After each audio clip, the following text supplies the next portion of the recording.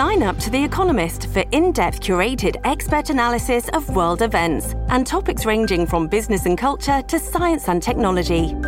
You'll get the weekly digital edition, online-only articles, curated newsletters on politics, the markets, science, culture and China, and full access to The Economist Podcast Plus.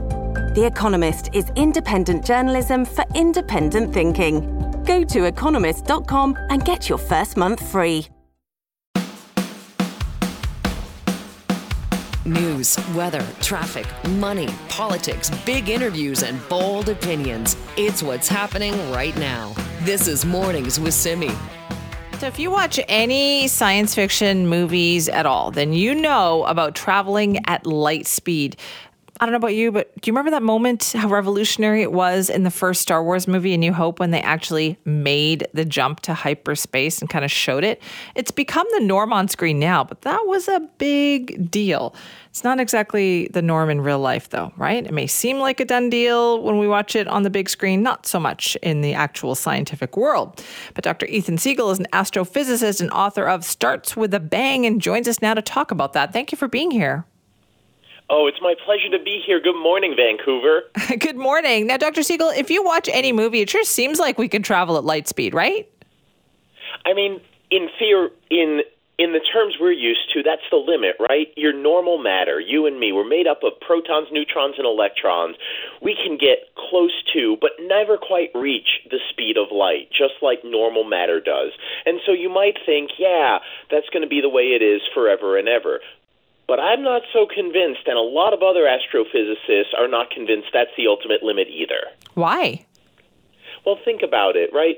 We have our entire laws of physics that we know, the laws of motion, gravity, all of this, less than 500 years old. If you think ahead to the far future of what an advanced alien civilization could be like, or maybe what humanity will be like in thousands or hundreds of thousands or millions of years, couldn't there be more things we would discover?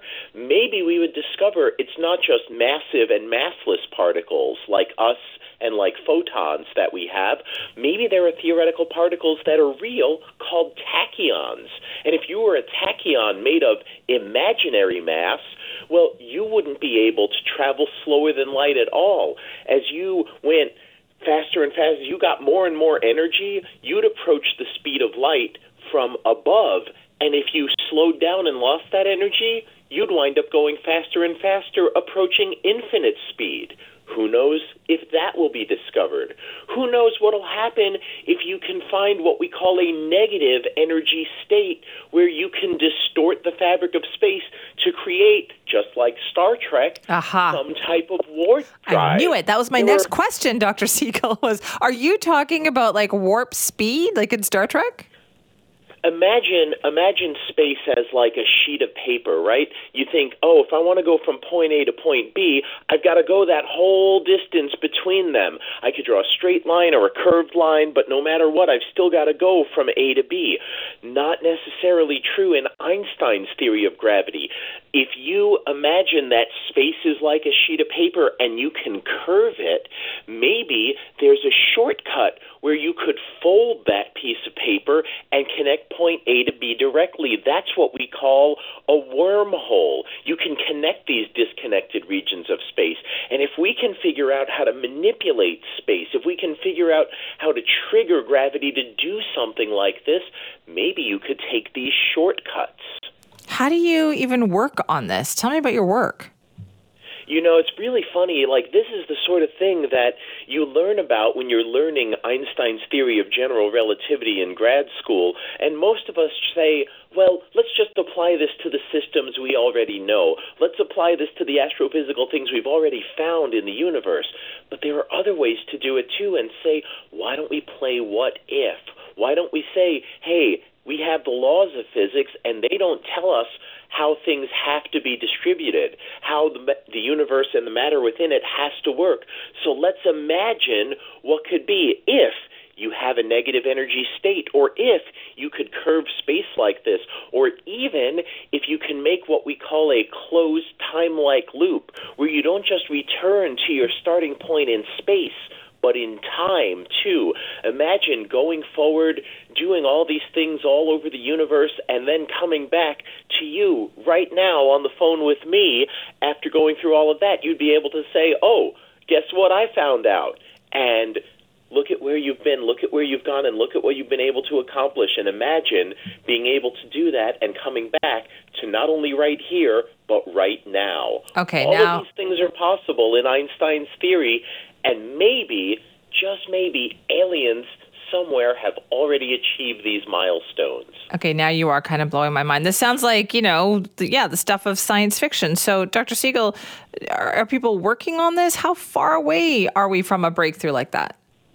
In some ways, we're still in the theoretical stage. We have people doing experiments trying to test these, and so far, we don't have anything compelling. But this is the important thing about science. If you go back 100 years, wouldn't something like GPS seemed impossible? If you had gone back 200 years, wouldn't something like electricity have seemed impossible? If you went back only 70 years, wouldn't have something like an MRI machine seemed impossible? So when we talk not just, imagine 10 years, 20 years, 100 years in the future, imagine thousands of years in the future. Do you really think we won't have discovered new laws and properties and particles in physics?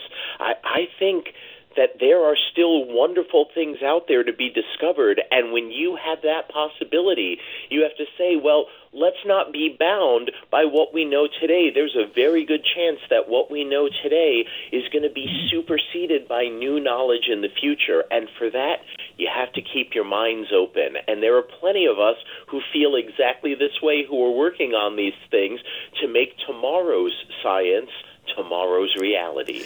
Dr. Siegel, I always wonder this when I talk to incredibly smart people like yourself, and that is, do we imagine it first? Do we invent it, in Star Trek and see that and then raise a generation of scientists who think, I wonder if we could actually do that? And it comes kind of full circle?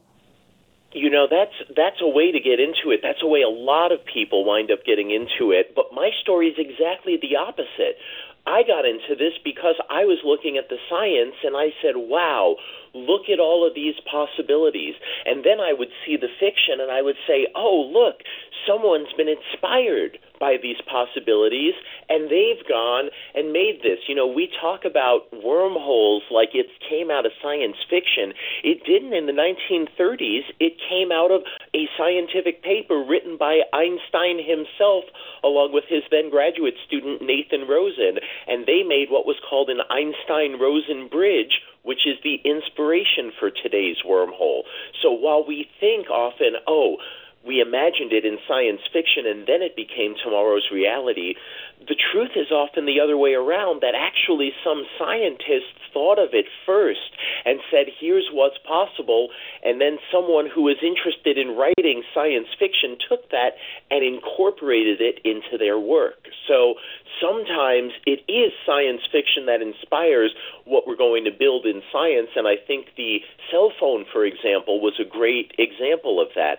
But other times, like in the case of warp drive or wormholes, it's science that imagined it, and now it's science fiction that inspired us to try and make it a reality. I love it. Dr. Siegel, thank you so much for your time. It's my pleasure, and good morning, Vancouver. Enjoy. Good morning to you. That's Dr. Ethan Siegel, astrophysicist and author of Starts with a Bang, talking about the theoretical concept of traveling faster than light speed and how it's being worked on, how it is theoretically possible. And we do see it, right, all the time in movies and TV, but there are people out there who are working on it. This is Mornings with Simi. Just had a bit of a moment when we played this song, because I thought, why didn't Usher play this song yesterday? Our Scott Shantz is with us now. Hi, Scott. Are you okay? Excuse me, I'm fine. I'm fine. Monday morning. I'm good. I'm fine. It's Monday morning. It's a big day yesterday. That was exactly my thought when I heard that song. Yeah. Is why wasn't this song played? Well, also, why wasn't that the first song that he played coming right out of the gate? And just let me just say, Can you believe that John Strait didn't know about the connection between Justin Bieber and Usher? Yeah, that's crazy.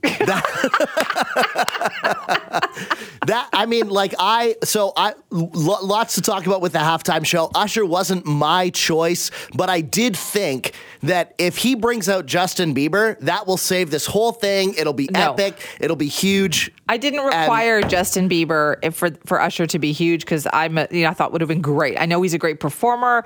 I was just looking forward to it. I didn't understand why he didn't play more like crazy dancing songs like that one. So I was talking yesterday with on the weekend show with Phil Figueredo about what we were thinking was going to be the opening song, and there was lots of debate. Betting on this there on was like social media, It ended up actually being this song. I'm so got me feeling it. Caught Up. Sure, yeah, which great was song, fine. but this. Yeah, DJ got us that would have been so much better. And the fact that it didn't even make the list. And I mean, one thing that I knew was going to happen with the halftime show is that I would come back from it thinking, oh my gosh, yes, Usher has this huge catalog. I forgot about all these songs. And of course, that is what happened. There's so many great songs. Alicia Keys was there. They did My Boo. Usher and, Lil Jon and Ludacris were there for, fantastic. That was a great moment. But I think for me, Simi, like, yes, Usher is a great performer. I think I would need to see him at like either Rogers Arena or smaller, because so much of it is like the dancing and stuff. And like, it just feels like one guy when the thing is so big. I like the best Super Bowl show is Prince. Everybody knows that. Everybody agrees. Yes. I like a big rock band, big screen, sort of, non-choreographed. No, I can accept anything as long as it's a good show. For instance, I didn't know what to expect a couple of years back from J-Lo and Shakira. That show blew me out of the water. I thought that was fantastic. Yeah, that was good. The Dr. Dre, Snoop Dogg, Eminem one was good. Those were good. I also really liked Lady Gaga when she did it. Okay. I didn't like Madonna when Madonna did it, even though I love Madonna. Yeah. So I had high expectations because I know what a great performer Usher is, and I so many great songs. I just wish he had chosen stuff that would have really gotten the crowd into it. Yeah, one of the comments that I think summed it up was it just felt like one big long slow jam. Yeah. kind of. And I get that Usher, that's what he's kind of known for. Yeah. Right? For the romance, but I don't know if that was the right mood for that. But can we talk about the commercials? Oh my gosh. So I watched some of the commercials online because, we have the SimSum regulations, so we don't get them all here in Canada. So they're all available online on a bunch of different places. And of course, there's tons. Did you know a 30-second commercial was $7 million? Sure, and well worth it, though, when you think about all the spin-off benefit. For instance, I don't think there was any better commercial than this next one we're going to play, and I would say that for Dunkin' Donuts to have spent $7 million upwards on this because of the people who are in it, money well spent. Oh, yeah, and I hadn't seen this one and watched it this morning as we were getting ready, and I couldn't stop laughing. This is so good. So just to give you a little bit of context, Ben Affleck loves Dunkin' Donuts, and the idea of this commercial is Jennifer Lopez is at a recording studio recording an album, and Ben Affleck shows up to feature on his album with his new hip-hop group called the Dunkings. Like Dunkin' Dunkings. He's here. Affleck on the track. What up, Bronx? For your consideration, here comes the Boston Massacre. The Dumb Kings. Touchdown, Tommy on them keys. Player coach. Got it. I'm open. And needs no introduction, my partner. Sometimes it's really hard to be your friend. You said you were gonna support me. Dumb Kings. How do you like them donuts? I'm so sorry. You had to see it, but I forgive you. Lay us on the track. It's so Tom Brady. It's so great. Matt Damon, Damon. Jack Harlow at the beginning. Yeah, it's so good. Jack Harlow doing, don't do this, man. Don't do this. Yeah, and he's like, no, I got to. She did it to me. I'm doing it for her. And he leans into the character so much, which I think is one of the reasons that I just love it. He's not trying to deny the fact that he loves this like trashy coffee. It's not trashy, but like this cheaper version of coffee. I will say that because of Ben Affleck, I now know, like, you know what Dunkin' Donuts is. I was in Boston a couple summers ago for just a few days, first trip ever. And one of the things was I would like to go to Dunkin' Donuts because I had never been before, and I was pleasantly surprised. Oh yeah, I like it. I lived in New York for a little while, many years ago, and like went to Dunkin' every day. Yeah. Every day. It was so good. And he's going viral because of the tracksuits that they wore in the video. You can see it online, and they're orange with, let's say, like Boston on them. They're so great. You can buy them. They go on sale at 9 a.m. That Dunkin' Donuts is like pushing it. It's like 9 a.m. is the drop. They're gonna sell out. Like they're sure Yes, to be they are. super expensive. They've totally turned it into a thing. And it's like the fact that Tom Brady is in it is my favorite part. There's so actually fun. behind the scenes makings of this commercial too, of them throwing a football through a giant donut ring. And of course, Ben Affleck can't do it, Matt Damon can't do it, and Tom Brady does it every single time. Yeah, of course. So they've clearly, whoever their ad agency is, or if Ben Affleck came, like whatever, genius. Absolutely. Genius. And, like the celebrity power of it, the sharing, the virality. The best thing would be if Jennifer Lopez actually has a feature from him on an album. That would be pretty funny. Yeah, that was a good one. Christopher Walken was funny. There were some good The commercials Christopher there Walken yesterday, one was so. great too. Yeah, Arnold Schwarzenegger had the good one for Neighbor. Yeah, Neighbor. Neighbor was also That was fun. great. Yeah, always good with the. I mean, I don't even know. Well, I do know what the final score was, but everyone's talking about the commercials. No, Chiefs won. I think also everybody's talking about the outcome of the game because going into overtime like that, Pretty big deal, Pulling yeah. out the win after trailing for most of the game, also a big deal. Never doubt Patrick Mahomes. Apparently not. Apparently not. Scott, thank you. You got it.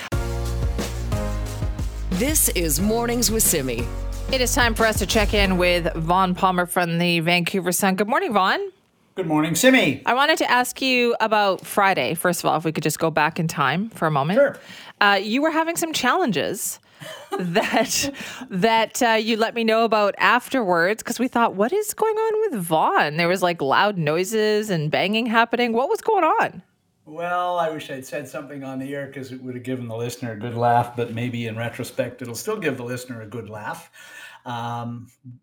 We are babysitting my daughter's cat here in Victoria, and right in the middle of the live radio hit, the cat pushed the door open to the office. I hadn't secured it sufficiently well. She's an extremely affectionate cat, and she leapt up on the keyboard of the computer, purring and rubbing up against me. And not only did I lose my thread and my thought, I have trouble staying focused anyway, and I do tend to ramble, as you know. In any event, I got really worried that she was going to somehow or other break the connection and cut me off. So I picked her up and pushed her off fairly gently, animal rights people. But, she's a cat, so she digs her claws in. So she dragged all of my notes and the little notes I take to talk to you off, and all that hit the floor with a giant crash. So that's what happened on Friday. The cat is fine, by the way. As I said, she's extremely affectionate. We love her a lot. And I've moved a filing cabinet in front of the door this morning so she can't push the door open. She must really like you, Vaughn, because cats get attached to people. Yeah, no, she's very attached to both Adorable. of us. It's quite nice that Elise has loaned us her cat for a time. As you know, Simi, there's a grandson, and the grandson won't leave the cat alone. So the cat's living with us for a while. That's so cute. That's cute. Well, I guess if you can't have the grandson, you can have the cat for a little while, right? No, she's fabulous. Aw. Yeah. Well, now we know. We know what happens if Vaughn gets interrupted. But we do have a lot of questions for you this morning because we know that the foreign student cutback, the international student cutback that Ottawa announced a few weeks ago, we've been waiting to kind of find out what the impact is going to be here in BC.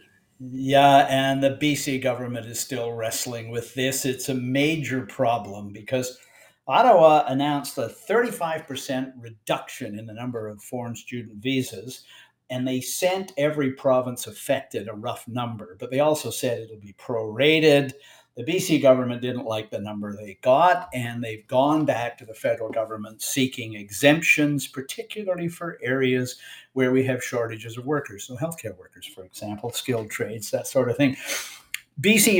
They've been reluctant to say more than that about what it means, but it's clearly a huge issue. You may recall that when Premier Eby was explaining his reasons last week for pushing Selena Robinson out of cabinet as Minister of Post-Secondary Education, he said she had so much work to do repairing the damage of her remarks about Palestine that she wouldn't have time to deal with the enormous workload in the Ministry of Post-Secondary Education. We're waiting to find out who the new minister is, but I mean, whatever you think of the Premier's decision there, and there's been a lot of criticism of it, he's right about a huge challenge for the Ministry of Post-Secondary Education.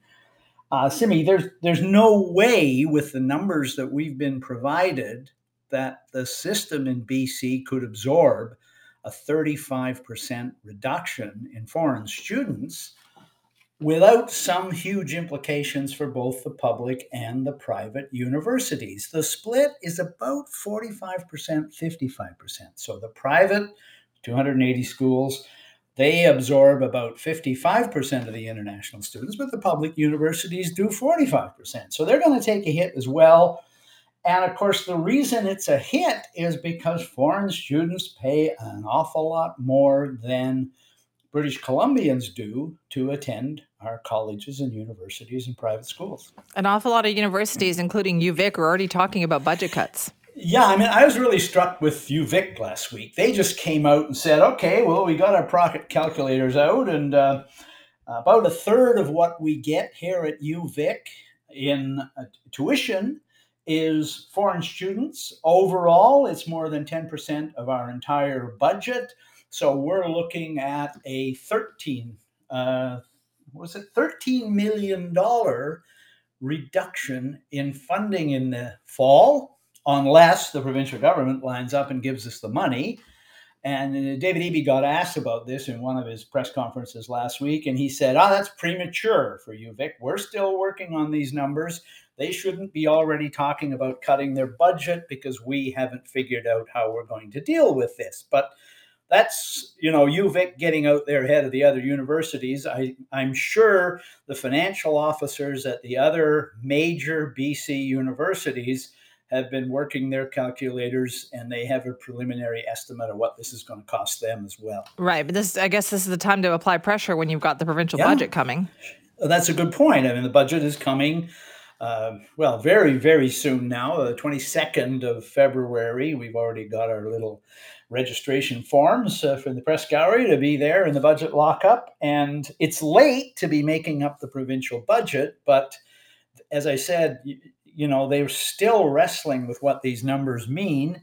And they're also, the Premier has said this, they've gone back to the federal government and said, hey, we want some exemptions. We don't want you just whacking us with a 35% reduction.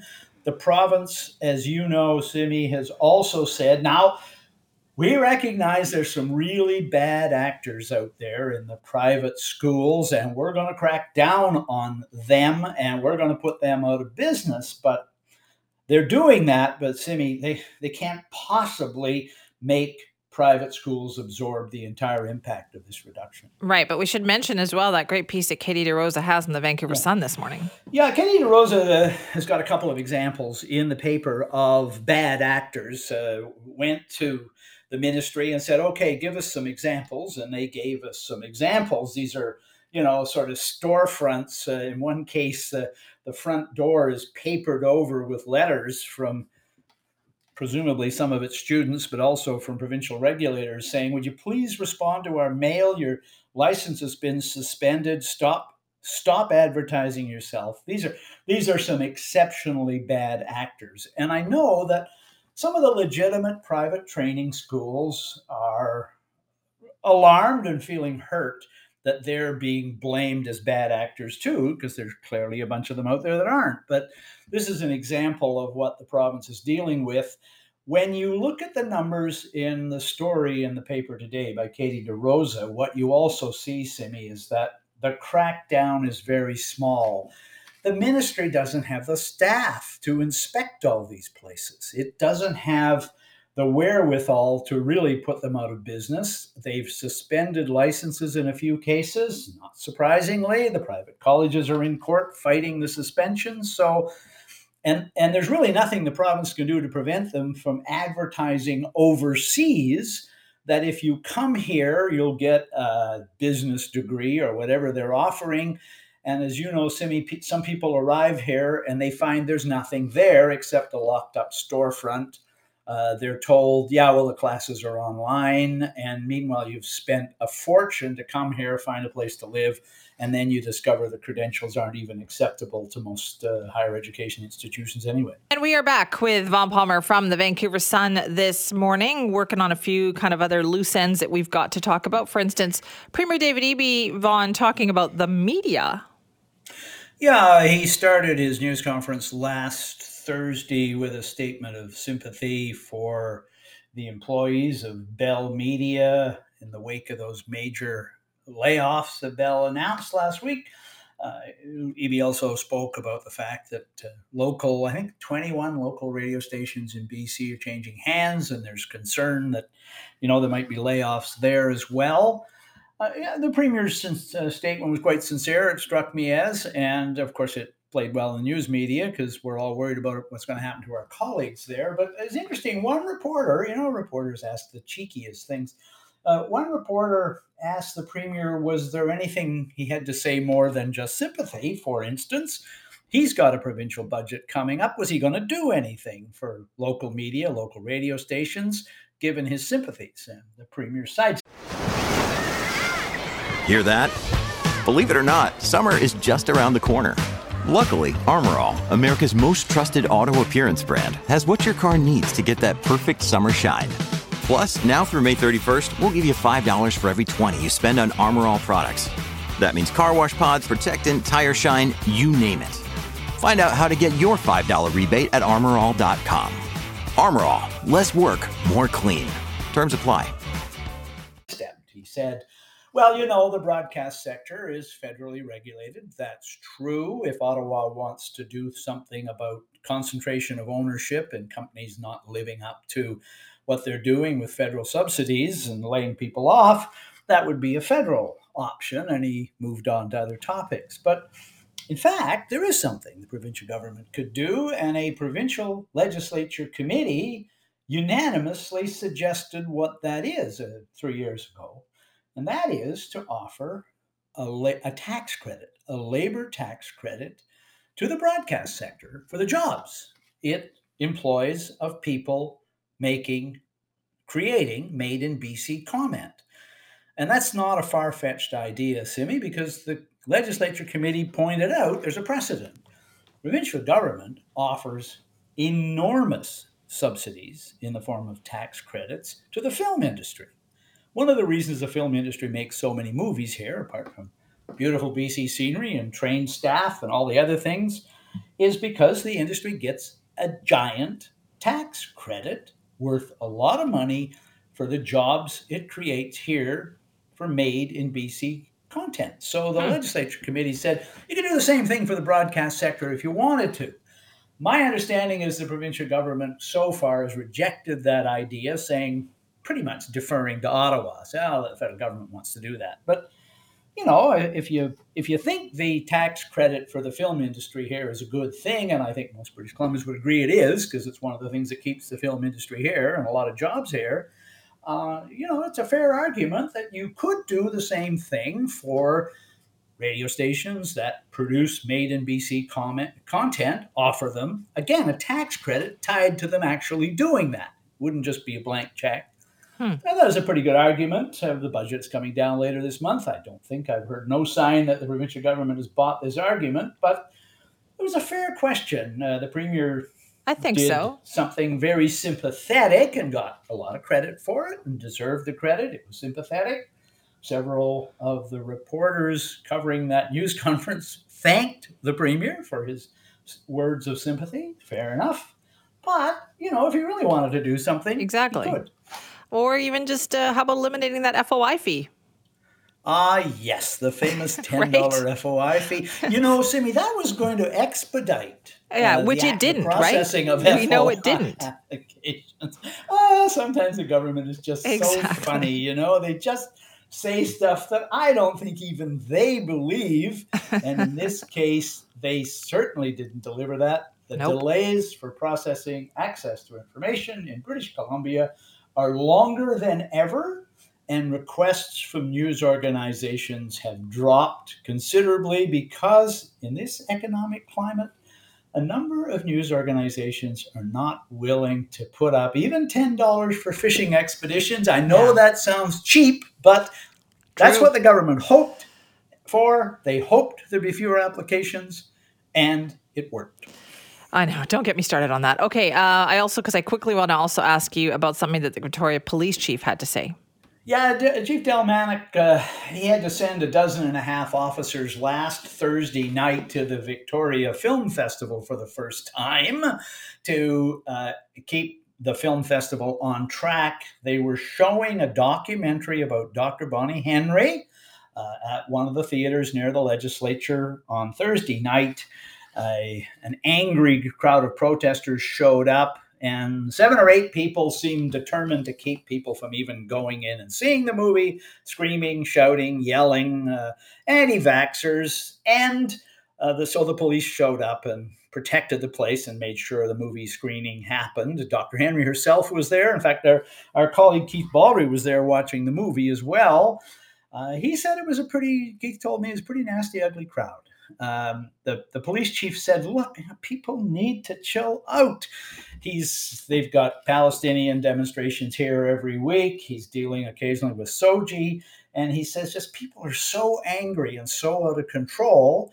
Yes, there has to be a police presence, and you might expect it's also costing a fair amount of overtime for police officers, 12.5 officers on a Thursday night when the regular patrols are out as well. It was a good comment. You just got a sense of the chief's frustration. I am sure he's not alone among police chiefs in BC lamenting just how nasty some of the demonstrations have become. Oh, that's so true. Vaughn, thank you. Bye-bye, Simi. This is Mornings with Simi. Sometimes a trend comes along and I wonder why. It seems so random. Well, that's how I feel about this TikTok trend about being a mob wife. Yeah, a mob wife. Like, why would someone want to glam up being the wife of someone associated with organized crime? Turns out there are a lot of reasons, and we're going to talk about them with Dr. Philia Allam, who's professor of comparative organized crime and corruption at the University of Bath. Thank you so much for joining us. Thank you for having me. Why would somebody want to do this? Why is it glamorous to be seen as a mob wife? So I think this is an interesting question. I think in this particular moment in time, it's related to The Sopranos' 25th anniversary. So it kind of combines with celebrating what The Sopranos represents or represented in our kind of cultural understanding of the mafia. But in terms of why one would want to look like a mob's wife, I also have questions and doubts about why one would want to do that. So I'm also intrigued by this new TikTok trend. So what do you see when you observe it on TikTok? Like, what I see is people who think it's like cool, people who think this is like they're glamming it up, they're making it look very attractive. Absolutely. There is a stereotypes around these women who look a bit like bimbos, who are wearing fur coats and big sunglasses and who are living the life. So it kind of represents women as making the most of money and looking good and being very frivolous. Okay. And so what kind of an impact do you think that has? On the young generation or on... I mean, it's a trend. It's a fashion trend. They come and go. For those of us who study mafias in a bit more detail, it's slightly more alarming because it kind of glamorizes and normalizes a world that is actually quite dark, dangerous, and a lugubrious place. So I think that there's a kind of disjuncture between, on the one hand, commercializing and making money on something that's actually quite violent and quite nasty. Is there any way to fight back against this? Like, how do you convince people that, no, you actually don't want to do this? I'm not sure that there's a way of fighting back. I think it's about raising awareness to understand that this is a fashion, this is a trend to kind of glamorize a world that is ignored and that we kind of take for granted or don't really understand the dangers that it poses to society. So I'm not so much it's a fight back, but a kind of having these kind of conversations like we're having now to sort of say, what's the difference between how we portray these women and the real world, the real life conditions of these women, right? I would even argue, Dr. Allam, that even when we portray these women, we're not portraying them particularly glamorously. Like, Carmela Soprano did not have an easy life. She ran into a lot of issues. Any, wife on The Godfather did not have an easy life. It was really hard. So why is it people are taking away something different from this? I always, as I said, I'm intrigued, and I kind of, when I look at the representation of these women in these TV programs, in these films, it seems to me that there is very much a kind of male gaze of looking at these women as rather passive or over agitated women, and not really trying to understand the complexities, as you say, of the existence of these women in this very kind of precarious world where, you know, there are values and there are episodes that can change your life very, very quickly. So I think it's about unpacking and recognizing that these women do exist, that they're not necessarily just interested in money and showing off, if anything but, and that actually there's a lot of hardship existing in that kind of world. Does that make sense? Yeah. I also wonder, you know, when was there a focus on kind of mob wives or the wives of organized crime? Has this always been the case as long as we have known and talked about organized crime? I would argue that there's been no real interest. I think that if we have a look at the films that you've mentioned, the roles of women are actually quite small and marginalized, and therefore we haven't really taken an interest. And if you have a look at the reality, even in judicial cases, in America, in Canada, but also in Europe, women tend to be sort of seen as non-entities, seen as not being able to be involved. So we really don't have an interest. And that's why when I talk about the male gaze, I think that people kind of project what they think women should be looking like rather than actually looking at them, because we actually know very little about them. So then this trend on TikTok would almost be like an extrapolation of what we've actually seen. Yeah, and this kind of trend on TikTok is a projection of what we would like these women to look like, right? It's like we want these women to look powerful and embodied, and sort of be kind of powerful kind of actors, when in actual fact, you know, women have much more subtle roles. I think the kind of TikTok fashion is kind of demeaning to a certain extent, as I said before, because it kind of normalizes and glorifies this world, but at the same time doesn't really capture the complexity of these women's existence. As you say, you know, in The Sopranos, living in that condition or in those situations is not straightforward, and yet it's sort of made to look very simple and very straightforward. In your study then of organized crime, does this kind of attention, is it welcome, or would they rather people not kind of glamorize their lifestyle? I think we've got different layers. This is quite an interesting but also complex question, because organised crime is interested in power and money and not really being the focus of law enforcement attention. So all these kind of rather showy and kind of, how can I say, very kind of attention-seeking kind of portrayals of women isn't really what the mafia's about. The mafia's about kind of being hidden and submerged in order to have power and money. So these kind of representations of women perhaps are a distraction from that point of view. So that could be helpful. But on the other, it kind of undermines and doesn't necessarily understand what mafias are about. It is so fascinating, the things that people get interested in. Listen, thank you so much for your time today. Thank you very much. That's Dr. Filia Alam, who's a professor of comparative organized crime and corruption at the University of Bath. It is so weird when you see this on social media.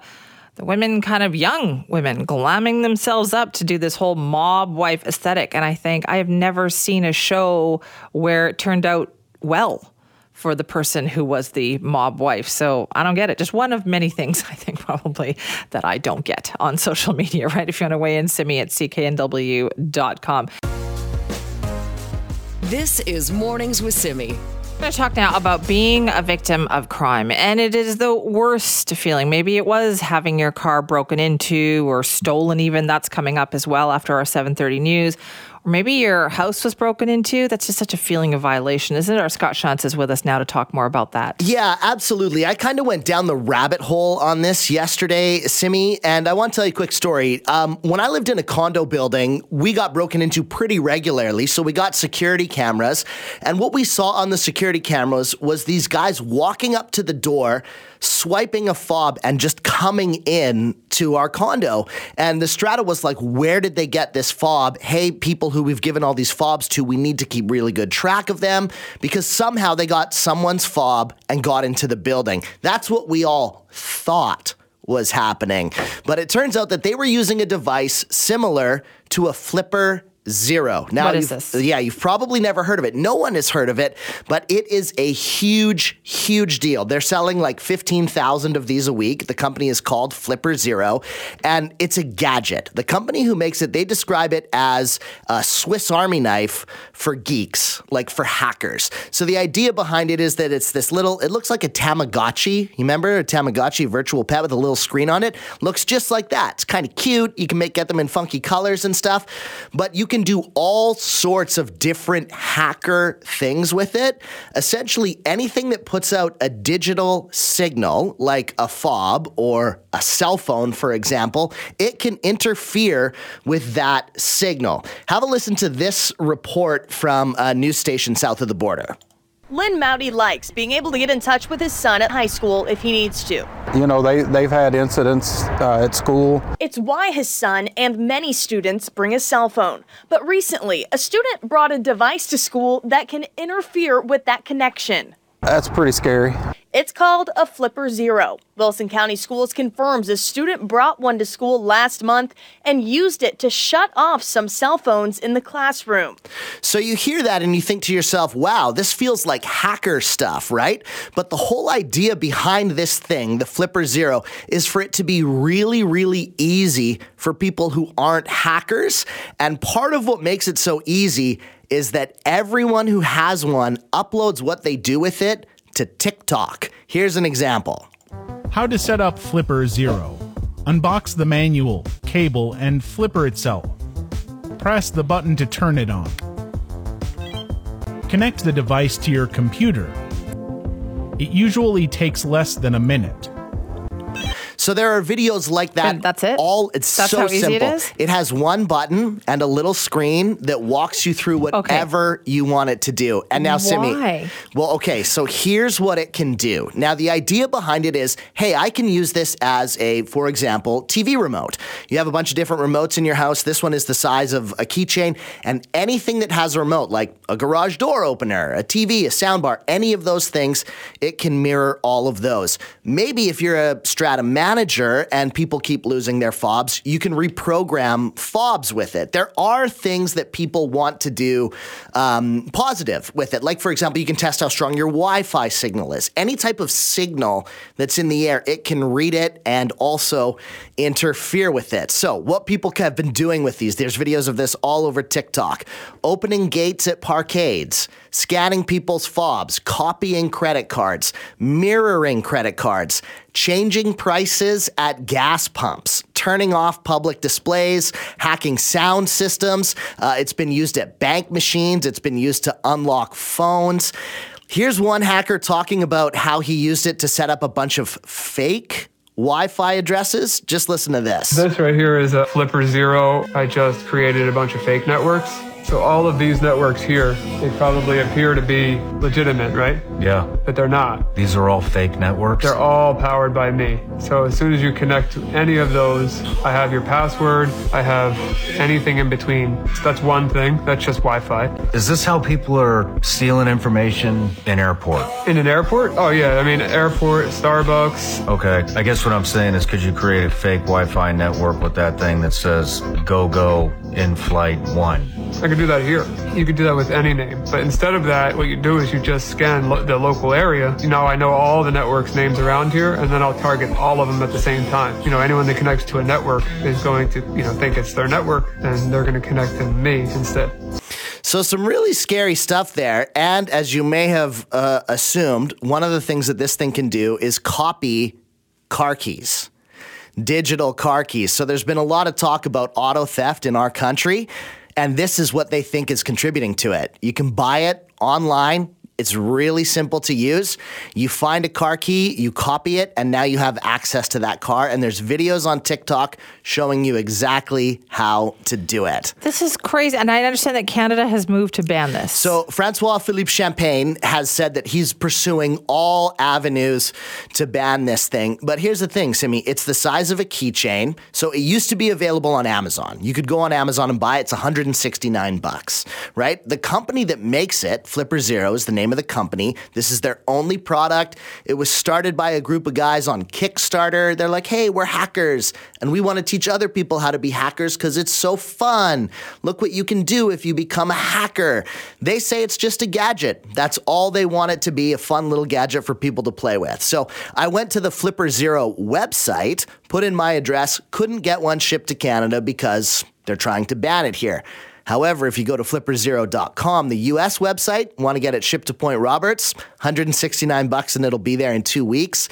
Also, go to Facebook Marketplace, type in Flipper Zero. There's hundreds for sale. You know, this makes me so paranoid, Scott, that now I'm thinking I just want to walk around with my wallet all day long in a Faraday bag. You know what? I don't think that that's a bad idea. I know that sounds like tinfoil hatty, but the stuff that you can do with it, and to me, one of the good things that they're saying is that this is potentially exposing how at risk our security systems are.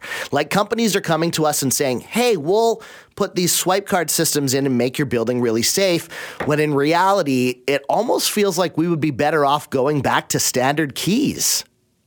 I feel like this too. I feel like that about a lot of things, like especially in cars. Like when I was shopping for a new car a year and a half ago, I didn't like the fact that so many cars, there's no buttons, there's no knobs, anything anymore. It's all touchscreen. Yeah. And I think we've reached a point where we've almost gone too far in that direction. The car I ended up getting actually still had some buttons and knobs. Right. And I thought, I'm just more comfortable with this. You know what this thing can't do? Cut a key. There you go. There you go. Maybe time to take a little bit of a step back, I think. I think so. Scary stuff. It Flipper is scary. Zero if your kids ask for it. I'm shopping for a Faraday bag. Thank you for that, Scott. So interesting. That is our Scott Shantz. If you want to weigh in, Simi at cknw.com. This is Mornings with Simi. Is your car in danger of being stolen? There's a car being stolen in this country every 6 minutes. I mean, vehicle theft has become such a problem that now we hear it being talked about at the highest levels, even by the Prime Minister, right? Here in BC, catalytic converter thefts are going up every year. I mean, people are having them stolen from cars that are sitting in their driveways right in front of their homes. We've all seen those videos. And it cost ICBC more than $14 million in 2022 alone. What is going on out there? Like, how did we get to this point? Well, Michael Rota is the president and CEO of the Canadian Finance and Leasing Association. Thank you so much for being here. Thanks for having me. Are we seeing this right across the country? Absolutely. There is no doubt there's a concentration in Ontario and Quebec due to the size of the population and proximity of the Montreal port. However, this is, particularly if you hold for population, an issue that's facing all Canadians. And so is it a different reason in different provinces? You mentioned Ontario and Quebec and access to the ports there. So those are obviously being shipped somewhere different than perhaps a car stolen here in BC? It is in terms of where it's being shipped from, but not in terms of, what is driving the theft. Just across the country, we find that the Canadian environment is very much a high reward, low risk environment for criminals. And our port authority and jurisdictions complicate things and make it easier for the criminals to get those vehicles out of the country. Okay, so what do you mean by like low risk, high reward? So the chances of detection are low. We are now seeing in some provinces like in Ontario, a $160 million investment in the specialized provincial auto theft team and prosecutors tasked specifically with dealing with this issue. In other provinces, we haven't quite seen that yet. So, it's much more a challenging environment for police, even as we see the numbers rising. And then at the ports, there's a variety of different authorities that are responsible, though primarily it lands, the primary responsibility lands with the Canada Border Services Agency. They're understaffed, and we have just learned in a recent auditor report, undertrained. And additionally, they have not prioritized this issue. Okay, so with the port police situation, how much of a difference would that make if there were a change in how we do things at our ports? So something that we've been advocating for some time is a very minor change. It doesn't even require legislative change. It's just at best a regulatory change, and that is the way that we handle our bill of ladings. Currently, when a vehicle is exported, they have up to 72 hours after the container has left the port and is on the high seas and out of our jurisdiction to make a final change. So the criminals, for example, could say when they make the initial declaration that it's something like washing machines, and then when it's out on the high seas, oh, sorry, our bad, it's motor vehicles, and then or if they even say motor vehicles, they put a false VIN and then change it to the actual VIN number. So that's the vehicle identification number. What we'd like to see is that the Canadian government align our practices of export with that of the United States, whereby you have to make those, if it's a vehicle, it has to be available, not necessarily inspected, but available for inspection 72 hours prior, and there's no changes. What you put on that bill of lading is the bill of lading at the start. So now there's some consequences if they're caught not declaring what the contents of that vehicle are. So just a small change like that could have a massive difference. And then getting CBSA to prioritize this as an issue, understanding, yes, it's important to keep bad things like guns and drugs from coming into the country. But if you want to do that, you have to get the criminals where they're getting the funding. And one of the top 3 sources of revenue for organized crime is auto theft. Okay, so when you hear, the federal government saying, we're going to do this, we're going to tackle this issue, like, what did you think about all that? So the summit last week was a great first start. It was really nice to see colleagues both from policing, government, and industry together. It was an opportunity for networking and to start to work together to solve this problem. We also had an announcement from the RCMP that they are going to start within a week reporting their stolen vehicle data to Interpol. Again, something we've been asking for a better part of a decade. That's a welcome change. So there's already some positive momentum coming out of the summit, but the real the proof will be in the pudding in terms of, do we see some federal leadership and federal coordination on this issue, which was absolutely required? And do we see the changes to the CBSA priorities list and resourcing so that they can address this issue at the ports? That remains to be seen, but we're hearing the right noises, and I remain cautiously optimistic. Okay, but Michael, is there anything that we can do as the owners of these cars, that these are our vehicles, and we certainly don't want to have them stolen? Like, what can we do? So absolutely. So you can do it. You can do a number of things. So if you have a garage, park the vehicle in the garage. If you don't, ensure that it's a well-lit area.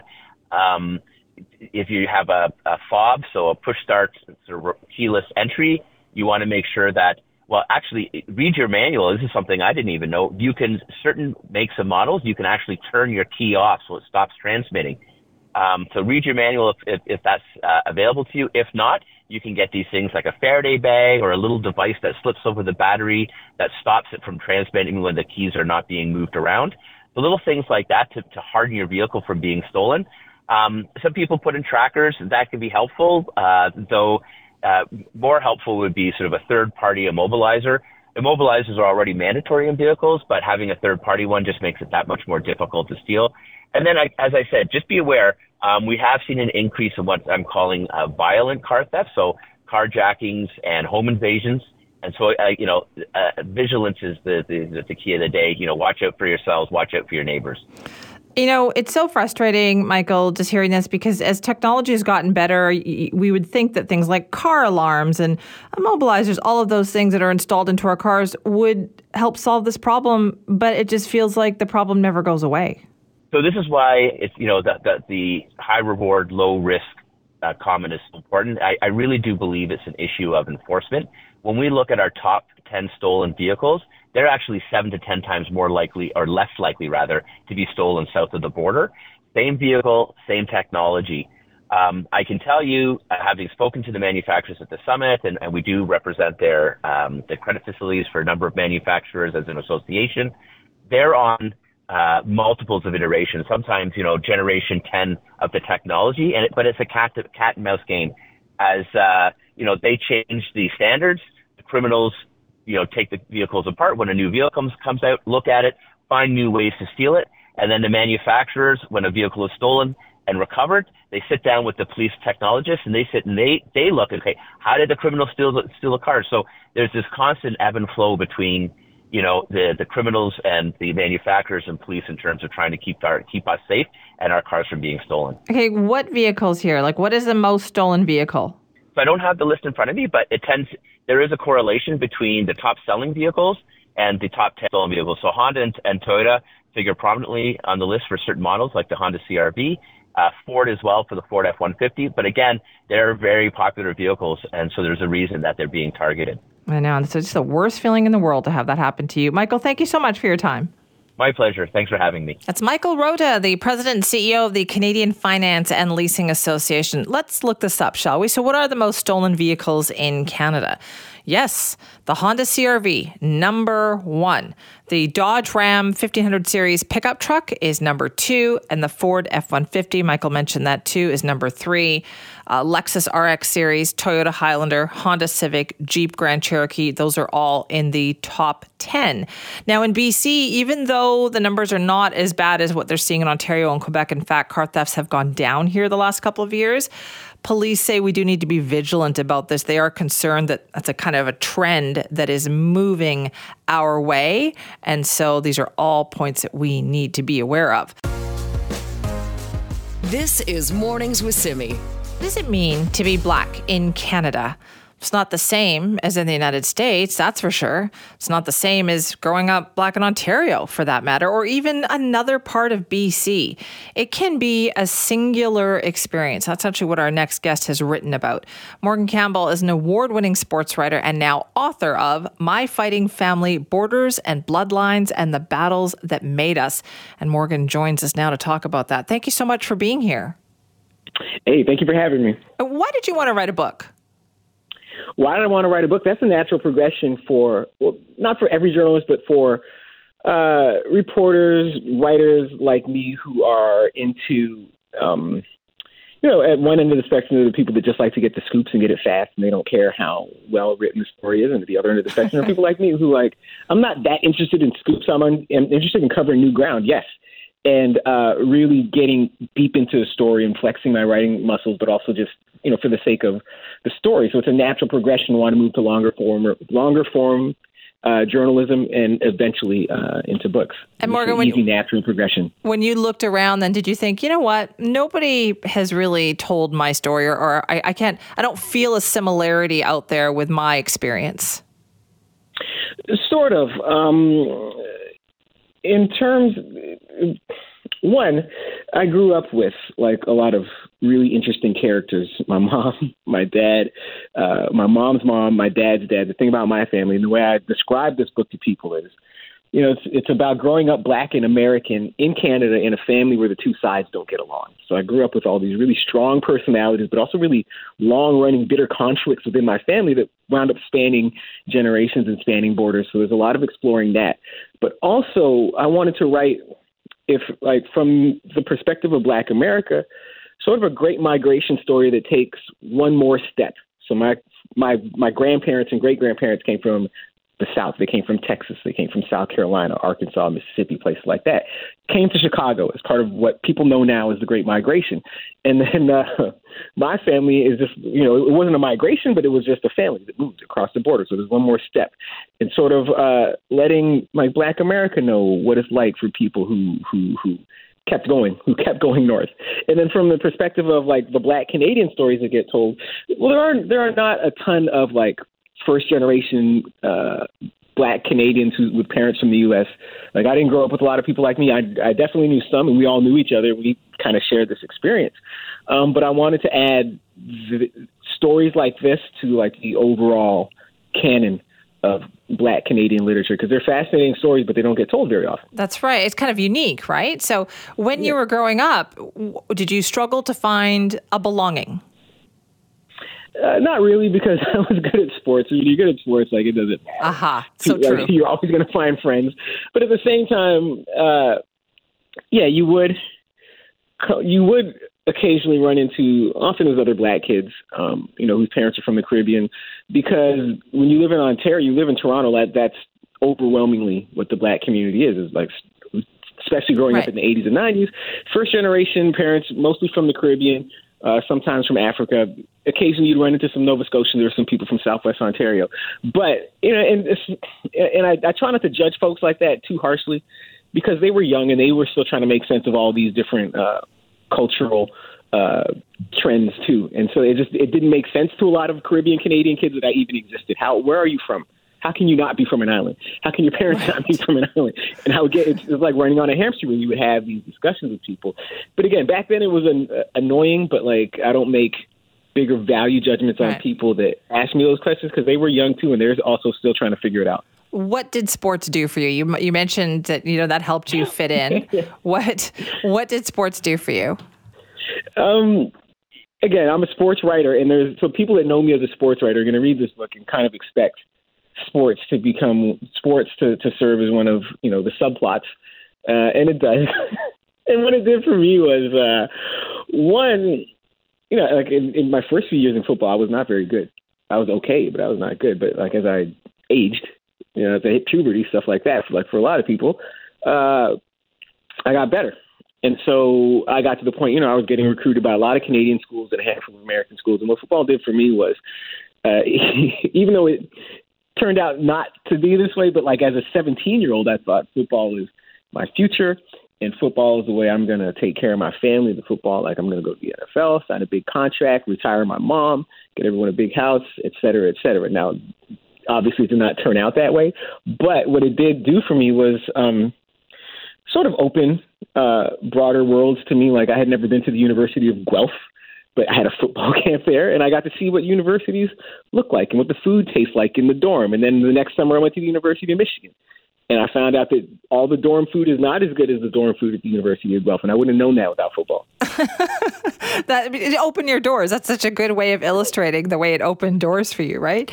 And the book also allowed you to tell stories, too. And one of the ones that you tell in paying tribute is to your grandfather, Claude Jones. Tell me about him. Yes.